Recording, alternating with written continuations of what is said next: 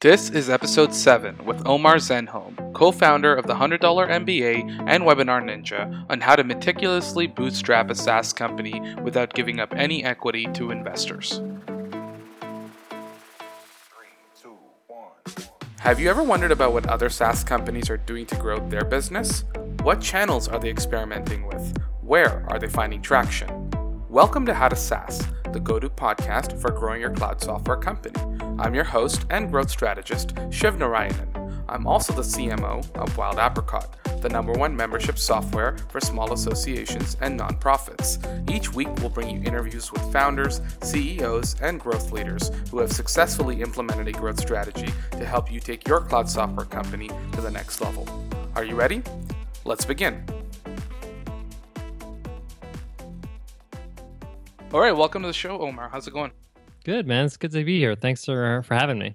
Yeah, absolutely. And so just for the listeners, if they've never heard of you, Webinar Ninja, or the $100 MBA, why don't you just give them a brief introduction?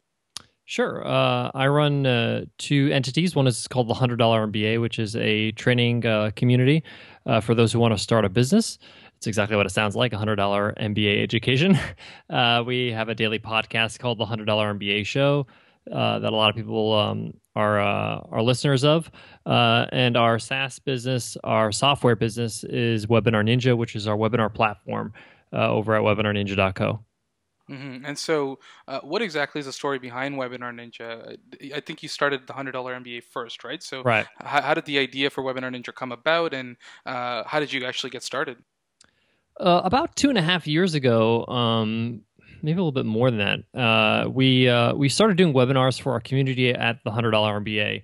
We just wanted to kind of like have open Q&A, and it wasn't really for marketing or selling the program. It was really just more about adding a little bit more value to the community. And we started doing these webinars, and I was putting these webinars together, and I don't know if anybody has tried to put a webinar together, but it's really a headache. Like, it was just too much work. Like, it was crazy because, you'd have to have a landing page software, and then you have to embed the video portion of it, whether you're using Hangouts or using GoTo or something like that.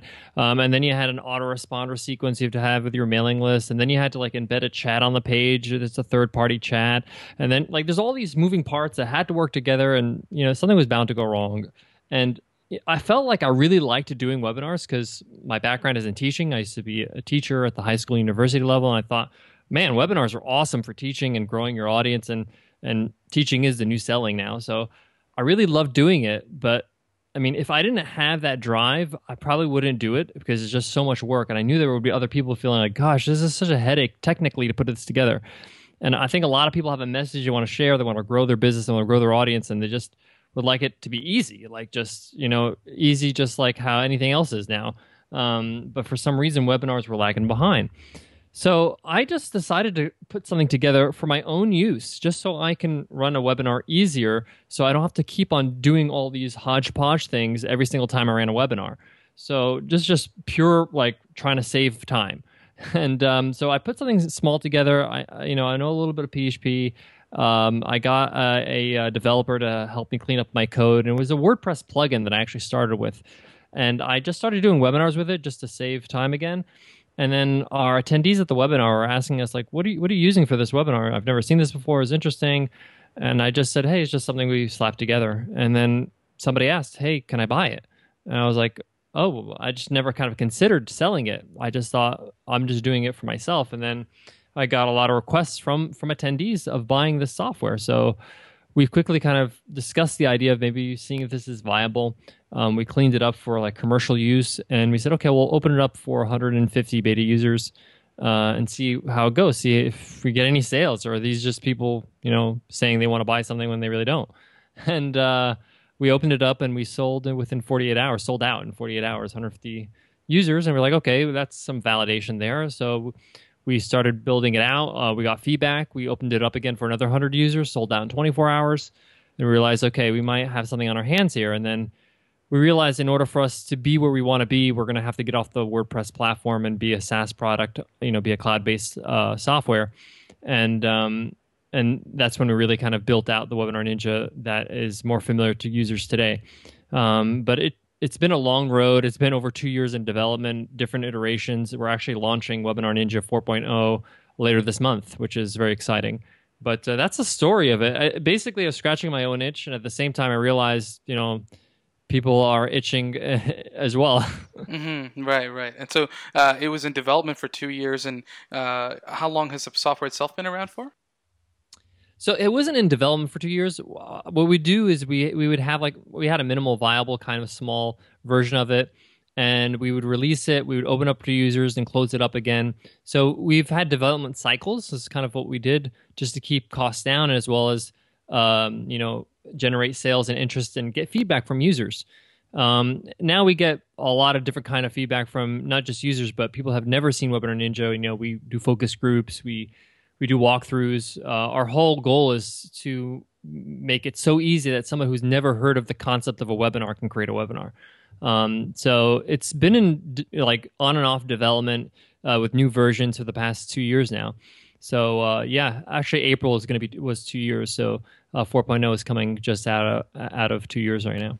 Mm-hmm. And actually, the interesting thing for me for bringing you on this podcast is a lot of the other companies that we're featuring are, go the VC route where they're actually just funding it from the ground up, and then they go on a hiring spree, and really they're scaling really fast, right? Whereas you guys are taking more the meticulous approach. You're talking about a 2-year cycle where you're developing, and then you're opening the card for launches, similar to the Jeff Walker product launch formula stuff. So talk a little bit more about that strategy. Like, why did you decide to go that route versus, let's say, the VC route?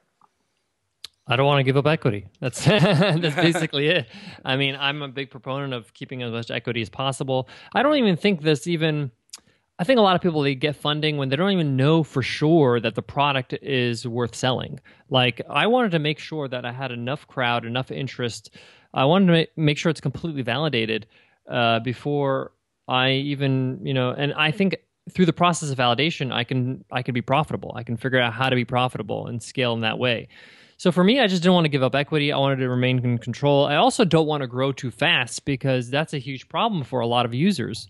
I'm not users, but a lot of software creators, is that they scale too fast. Their expenses go through the roof, and it takes them forever to even make a profit.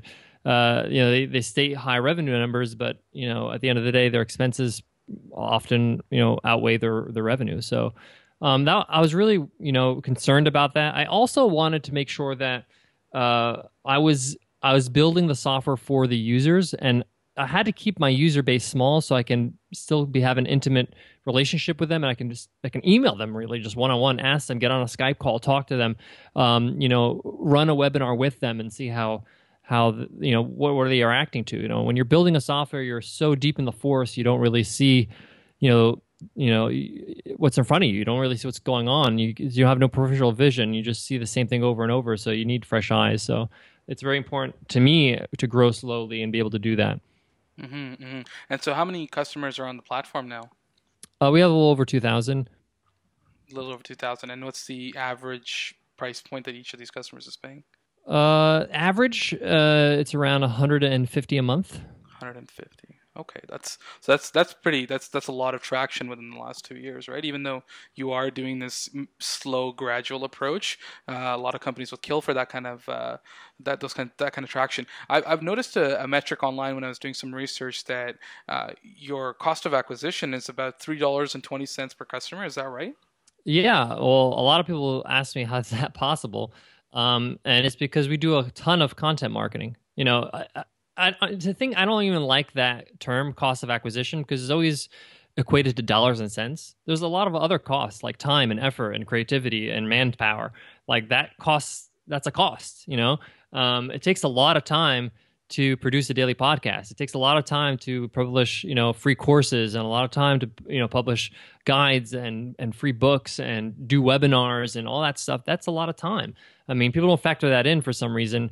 And for us, just because it's that low, it's because, when we run any kind of paid ads, whether it's Facebook ads or whatever, they're always to some sort of freebie, some sort of entry level kind of resource, whether it's a free course or a guide, something that people would normally pay for, and from there we cultivate them as a customer. I really believe in content marketing. It's the way to build trust and rapport and be able to become the authority in the eyes of your customers, because you can't control if somebody buys or not, but you can control if they are ready to buy, who to buy from. So they're going to be like, okay, I don't want to shop around anymore. If I want a webinar software, I want them to come to me. So the only way to do that really is to build that relationship with them. And so has that been the channel that's brought in the most customers for you, is just building your list through these awesome pieces of content that you're creating? Yes, I mean, it's not only about the list, it's also about the content itself. A lot of people don't realize that, in order for you to so we have a course on the $100 MBA. It's on the Webinar Ninja, that is a free course for people to get started if they want to learn how to plan, how to teach, how to put their presentation together, how to know the tech of webinars, all that stuff, right? And it's a course that normally people pay like $500 for at other experts to do, and I've put it together and I give it away for free, right? Like that takes a lot of time to build a course like that, right? And a lot of resources and things like that. Most people are not willing to do that. They want to throw a PDF with 10 checklists of whatever, blah, blah, blah. Like that's a bunch of bull, right? Like no one's really going to be compelled by that. When they go through a course like that, they're going to be like, okay, I know exactly how to run a webinar. This person has given me so much. Why am I going to buy from someone else? He showed me exactly how to run a webinar with his software. So for me, that's the investment I made. And even if you have a list of 500 people, right? It's all about the conversion of those 500 people. If you can convert at a high rate, you don't really need to worry about your sizes of your list, because as soon as they're on your list, they have a better chance of becoming a customer. And so, and that also increases the quality of the referrals that you're getting from people that are taking those courses and their experience when they start to use your software too. So do you see a lot of your existing customers bringing in your future customers as well? I don't have any data to prove that. I hope so. But the thing is that I'm a big proponent about making sure you're marketing to the right people. Like a lot of people, when they have a new piece of software, a platform that they want to sell, even a course, right? They try to sell it to too wide of a range of an audience. And I'm not even talking about target market or your avatar. I'm talking about like you have to sell to buyers. You have to look for people that are actually looking to buy rather than somebody who's just, in your market. You know what I'm saying? So for me, I wanted to find people that want to do webinars, are committed to doing webinars. Better yet, they have done webinars, but they're not happy with the tool that they're using, right? Those, for me, are ideal customers. Those are the people that I try to, market to, rather than market to everybody who's in internet marketing or anybody who has a website. Like, not a lot of people are like, they hear the word webinar, like, oh, I don't want to be in front of the camera. I don't want to do that. Like, that's just too hard to convert. Forget that. This person's not sold. I will focus on somebody who's already closer to the yes line than somebody who, has never even gave webinars a thought. Right. So focusing on people that are much later in the buying journey and actually actively looking, right? So with that said, like, have you experimented with other avenues to scale this business, like looking at pay-per-click or social media or any of those channels, or has content just been the main one? I would say content is the main one. I also just pay attention to our users. We're lucky enough to have some users that do some major webinars. For us, the nature of our software is that it kind of has built-in marketing. So when people do webinars with our software, people see the software in action. So I need to make sure that my users are successful. So if my users are rock stars at webinars and they continue to do webinars with large audiences, I win, right? So I just try to focus on the success of my users, whether they're one of our users like Pat Flynn, who has a huge audience and he's able to pull off a rock star kind of webinar, or somebody who's just getting started who has maybe, 50 people on their webinar, worked really hard to get those 50 people, but if they get a win, if they make a sale or two, if they are a success with that, they will continue to do webinars. I mean, that's the whole thing about SaaS. You got to get somebody to continue to use your product or you don't have reoccurring revenue. So for me, that was just the main goal, is to make sure that people are taken care of. They already are customers. I want to keep my customers on as much as possible. One of the things that we do to help that is the first email they get when they become a member is an email from their dedicated agent. They have a dedicated, we call it a Webinar Ninja success agent. And we want to make sure that they get an email that says like, hey, my name is CJ. I'm your success agent. I'm here to help you set up your first webinar. And then that person will email them back and forth and help them. And they even get on live chat. We have live chat as well. To help them set up their first webinar. It's in our best interest that they win, so that's kind of one of the things that people really enjoy is that they're not just left alone and, hey, just use it and hopefully you'll do well. Mm-hmm. No, that's really powerful, and I can speak from our experiences. We're actually launching our customer success team now because we've been purely inbound and automation driven, and we want to introduce that human touch just to give that slight nudge or give them the support they need to get that first success within the software, just so that they can get going. I have a question. You mentioned Pat Flynn, so I'm on the Webinar with Ninja homepage, and you have some other really big names like John Lee Dumas as well. So how are you finding such power users and influencers to use Webinar Ninja, or are they finding you themselves? I wish I had a strategy, but to be honest with you, those people are my friends. So, so I mean, maybe that's a strategy. Why focus on the people you've built a relationship with already? No, like I've had the privilege of calling these people my friends, and I've gotten to know them over the years through the $100 MBA, through speaking engagements, through events that we both attended. So they were kind enough to trust me and to use my platform and to use Webinar Ninja and to be a member and to actually have that kind of trust in me, and that's a big deal because they're in front of their audience and they have to kind of look their best. So for me, it was just building. I had those relationships. Some people that I've gotten closer with since they've used the platform. And obviously, like part of this equation is making sure they win. So, for example, recently Pat Flynn was running a webinar, and I called him up. I said, "Hey, Pat, I know you have a webinar coming up next week. Is there anything I can help you with? Let's sit down together. Let's do a mock webinar, and we can run through all the apps and show you how to use the chat and show how to share your screen and how to answer questions and how to make an offer and display your offer."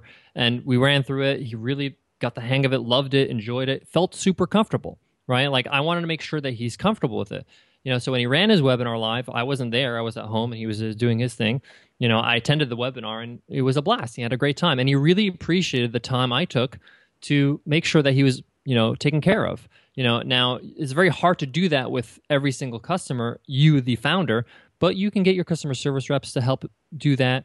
Obviously, with somebody like Pat who will be able to run a lot of webinars, has a lot of exposure, has a lot of influence, you want to make sure that these people are sold. They're sold on your product. So that's kind of what I've done over the course of the last few years. Yeah, in a way you say that it's not really a strategy, but it's almost like it is a strategy in itself, right? Just to build out this network. I think the interesting thing is it's a very similar model to, let's say, someone like Derek Halpern. He used to have he has this website called Social Triggers, and now he has a software that he's built off that platform called Zippy Courses. And then you also look at Russell Brunson with .com Secrets and launching of ClickFunnels. So it's almost like when you start with that content engine and you build that trust with your audience and you network with all the A players within the industry, that gives you a really good foundation to then move towards a software and then bridge the gap with education, right? Yeah, I mean, and we've built some pretty solid relationships, and I'm happy to call them friends. But at the same time, you have to give without expecting to receive. And a part of that is, for example, John Lee Dumas, he had an event called Podcast Cruise, and he asked me, could he come speak? And I said, yeah, sure, no problem. I would definitely love to come and speak. I definitely supported his podcast event. And I said, hey, I want to see you win with this event. This is amazing. And I threw in a few reads on the podcast, some sponsor reads that, as a freebie, they're valued at $1,000 an episode, so he really appreciated it because push sales, and I did a webinar and things like that. He didn't ask me to do that. I just did it out of my own volition because it's like, hey, if you want to be somebody's friend, if you want to build strong relationships, you got to put something into it. You can't just be like, yeah, we're friends and we go and we have drinks, and like that's a bunch of bull. Like that doesn't do anything for anybody. What you really got to do is sacrifice. You got to give them something, right? And I always say to people, like, if you want to really build strong relationships, you got to put something into it. And that's just one example. Now, I'm sure, I would like to hope that John would support Webinar Ninja, even if I didn't do those things, but I'm sure it helped. Yeah, and I'm reminded of something, Gary Vee says all the time is that he says that the biggest mistake people make is they think it's give, give, give, then take, whereas it's more give, give, give, then ask. But even if you don't get it, that's okay because that's part of the game, right? You're just giving is where the biggest return is. And another instance is we just had a recent guest, Tim Page, on the show, and I actually connected with him after listening to him on your podcast simply because he was hosting one of the episodes, and I thought he would make a great guest. And I'm also seeing if I looked into whether he could help me with the intro for this podcast and stuff. So I think just that giving culture builds a lot of good karma for the business, right? Yeah, and that's a great example. Tim is a super, super generous guy. I got a lot of love for Tim Page. Yeah, he's awesome. He's awesome for sure. Okay, so with all that said, man, any final thoughts that you want to share with the audience? I think sometimes my final thought or my advice I would give if anybody's thinking about starting a SaaS or is currently in a SaaS is just to really sit back and take a moment, even if you take a day where you just take a day off and you think about this one question, which is, what are you really trying to achieve? Are you trying to achieve a way for you to, live a comfortable lifestyle and do something that you enjoy and you want to build and cultivate? Some of us, we just want to create something cool, right? And you don't really need a lot of money for that. You don't need a lot of funding for that. You don't need to, blow up. You don't need to be, the next, Instagram in order for you to have those needs. I was recently talking to Noah Kagan, who's the founder of SumoMe and AppSumo, and it's funny because he used to work at Facebook and he was employee 30, and unfortunately he left Facebook before he could cash out and make to cash out his equity, and he would have made what's equivalent to like over $170 million in revenue, in money in equity. And he thought about it and he said, well, like, what would I do with that money if I had it today? And it'd be like buy a nice car, maybe a house, right? And that's pretty third. Can't even think of a third thing. It's like, so like you really don't need that much money to live comfortably, and you could do that on bootstrapping your business. You can start slow, grow. You got to answer that question because sometimes because it's a lot harder. I personally think it's a lot harder to knock it out of the park and be a Snapchat or be a Facebook or be a whatever and be a $1 billion company than somebody who grows a small business that makes 7 figures, small 7 figures is the goal, and you're good to go. Like, what else do you want? Like I really think that that's not underachieving. That's understanding that where do I have my best chance of getting really what I want out of life. Great advice, man. And I think a lot of SaaS founders can benefit from that because I think there's almost like a level of peer pressure associated with startups now, right? Where you got to become the next Facebook. Whereas really, if you can even get to $500,000 in recurring revenue, that's a sweet business, right? So yeah, it's crazy. I mean, I always say that, like, if you're making, if your personal income, what you actually take home every year is like $180,000, like that's a surgeon. A surgeon makes that money. Like, that's crazy. You're rich. What, like, okay, obviously we want to aspire to bigger things, and it's okay to want more money. It's okay because you could do a lot of great things with money. But what I'm saying is that, like, really what you want is success. You want something that people will use. You want to create something that's significant in the world, right? And I really believe you could do that without having to give up all this equity and having to raise capital and having to be that next Facebook. I think that's the the anomaly. That's not really the rule. Right. No, I love it. And last but not least, man, just from me, a best practice that I took from a podcaster that I really admire is Lewis Howes, which is, I want to show you some appreciation for taking the time to do this and sharing your insights. I'm a huge fan of the $100 MBA, and I'll be sure to share that link with the audience. If they haven't listened to it, they probably should. And just being an advocate for this idea of building the business the right way, slow and steady, and eventually having something real that can actually contribute to the world. So thank you for doing this. Well, thank you. I really appreciate the time. That's it for today's episode, guys. Thanks for listening. Please be sure to subscribe on iTunes and to check us out at www.howtosaas.com, and we will see you next time.